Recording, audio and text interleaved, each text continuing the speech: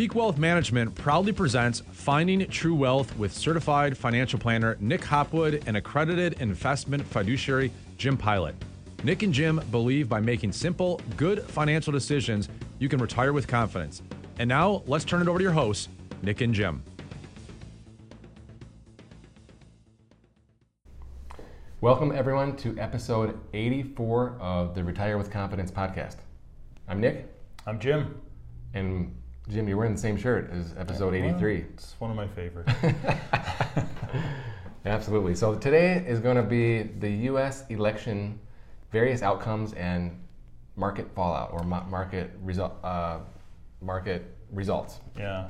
I think this will be really interesting because I'm sure you're the same, but I hear one comment made more than any other time is during election time, people talk about, I got to wait until the election's over before I invest, right? They're always anxious, they're always nervous about what's next during an election year. So this could be helpful to go through and see what reality is. And there's also people that are invested that are horrified if their person loses. Very true. So they talk about, raising cash in advance, right? Yeah, if so-and-so gets in, they're gonna destroy it. We gotta be ready. What's interesting is that I don't remember people having that type of fear up until 2016. I don't remember it in 08.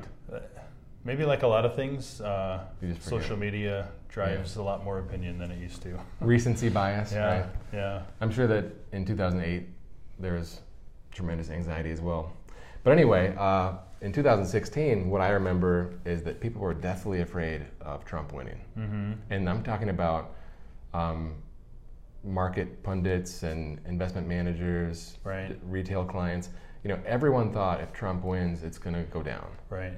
And we had some people who made some selling in advance. Mm-hmm. And everyone was wrong. In fact, I remember on the election night when they started bringing in the results, like maybe around 10 p.m., mm-hmm. when Trump started getting some electoral votes, the market started tanking, the futures market. Big time. And I thought, oh boy, here we go, right? And I fell asleep on the couch, right? That happens on election night sometimes. And I woke up at like 2 or 3 a.m. and it showed that Trump secured the nomination and the market was rebounding. And I thought, this is strange, because the Dow had gone down like 700 or 1,000 points. It was over 1,000, I think, between, normal market close and like 2 a.m. But then he came out at 2 a.m. and gave a speech, and he was very presidential. Yep. And people, this is just my take, that people were saying, wow, he's not going to, push the button, Yeah, maybe he's not the wild card we thought he was. Maybe it's not going to be so bad. Right. And, I kind of never looked back, right?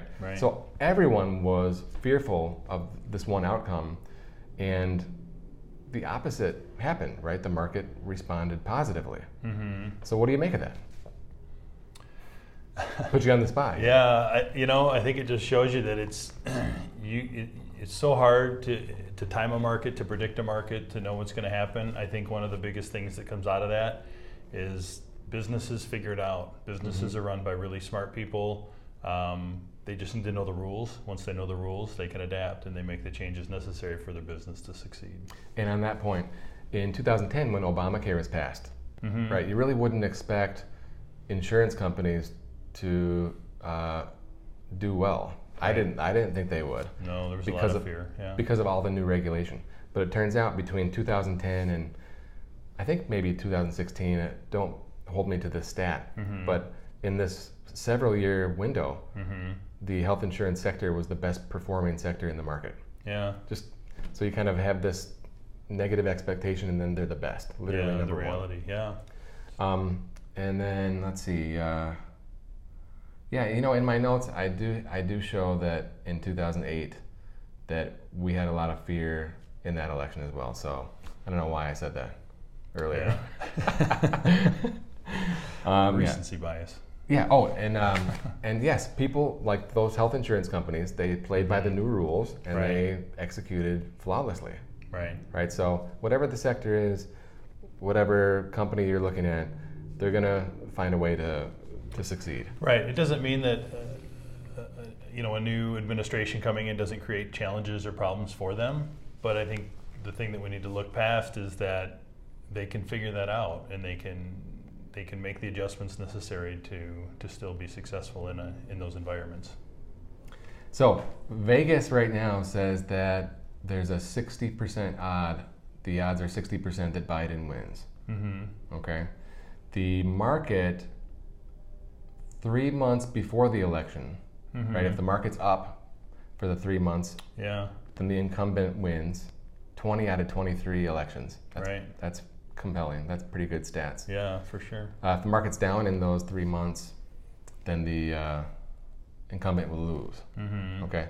The other thing that's interesting is recession years, right? Mm-hmm. I always thought to myself, Jimmy Carter had a recession, George Bush Sr. had a recession, Mm-hmm. and they're gone. And we have a recession this year, Mm-hmm. right? Which is not good for Trump. For the incumbent, yeah. Yeah, for the incumbent. But it looks like the recession is ending there, right now. Right. Right. We had minus 30-some% GDP for the Mhm. second quarter, and now for the third quarter, it's looking like plus 20 plus, Right. 20% or more. Right. So that would signal that the recession is over. Yeah. But we still have a 10% unemployment rate. Right. Yeah, there's still no doubt the pandemic has caused a lot of challenges still that are yet to be resolved, but it'll be interesting to see how that stat pans out again and what So for people that are afraid of a Biden victory, Mhm. right, what are they afraid of? Taxes, taxes, yeah. new regulations. People Right. that are afraid of Trump, right? Well, ongoing China, Mhm. like a new Cold War with China, right? Right. That rhetoric is getting bad, Right. and they don't like his tweets, right? They Among don't. other things, yeah. Right. They don't like his tweets, yeah. So we read also about a blue wave. So if the Democrats take over the Congress, the Senate, and the White House, Mhm. right? Okay, so we have various scenarios, right? The blue wave, Biden wins, Republicans control the Senate. There's a various matrix, various outcomes. But what seems to be the best way to go? Yeah, and I think that people, no matter what scenario that is, people want to take money out. They want to put money in. They want to sit on the sidelines, right? American Funds actually did a really interesting piece that analyzed the last 22 election years to see what was the best strategy, right? Do I just leave it invested? Do I just keep putting money in, or do I just pull money out and just sit it out on the sideline? So basically, they said out of the last 22 elections, 19 of those times, people were better off staying put or continuing to add money. So only 3 times did actually taking money out, putting it on the sidelines, did you come ahead return-wise. Interesting. That's kind of like the pandemic, coronavirus fallout. Right. Yeah, for sure. The other thing they said was, people that do this though, right? Money market assets pile up in election years. It's 3 times higher in election years. People being afraid, taking money, putting it into cash and sitting on the sidelines, 3 times higher in election years. But again, history will show you that that's a mistake. It says only 2 negative return years out of the last 20 election years. So, and those 2 years were highlighted as 2000 and 2008, which I think could probably not necessarily be attributed to the election. Would you agree? I would say that they're attributed to the recessions of those years. Yeah, absolutely. Or asset pricing, right? Bubbles in the market, something like that. So history will show you that just staying calm, riding it out, and letting the market figure it out is your best option. Yeah. And speaking of selling when maybe the market's down or selling ahead of the expected event, and we only had a couple of people take money out of the market during the March pandemic panic time. And I was really proud of our people. We had a lot of calls, okay, but only a couple of people took action, and no one pulled the plug and just cashed out. Right. The people that took action, they made a decision on the margin to raise some cash, out of fear, right? And it's a very powerful emotion, right? And it's the same kind of emotion here when we're thinking about the election. Yeah, absolutely. But the people that stuck it out were they're happy rewarded that they did. For it. Yeah, they were for rewarded. Sure. Absolutely. Yeah, absolutely. right, so what else do we have on the election side? One of the other things I thought that was really interesting is they talked about market volatility, and some people may be saying, well, the market's all over the place during the election. Historically, it shows you that it's during the primary season that is when the market is volatile. Once the nominations are made, the volatility starts to subside. But they said on average, the market is up over 10% over the 12 months following the primaries. Interesting. Yeah, I think that was worth noting.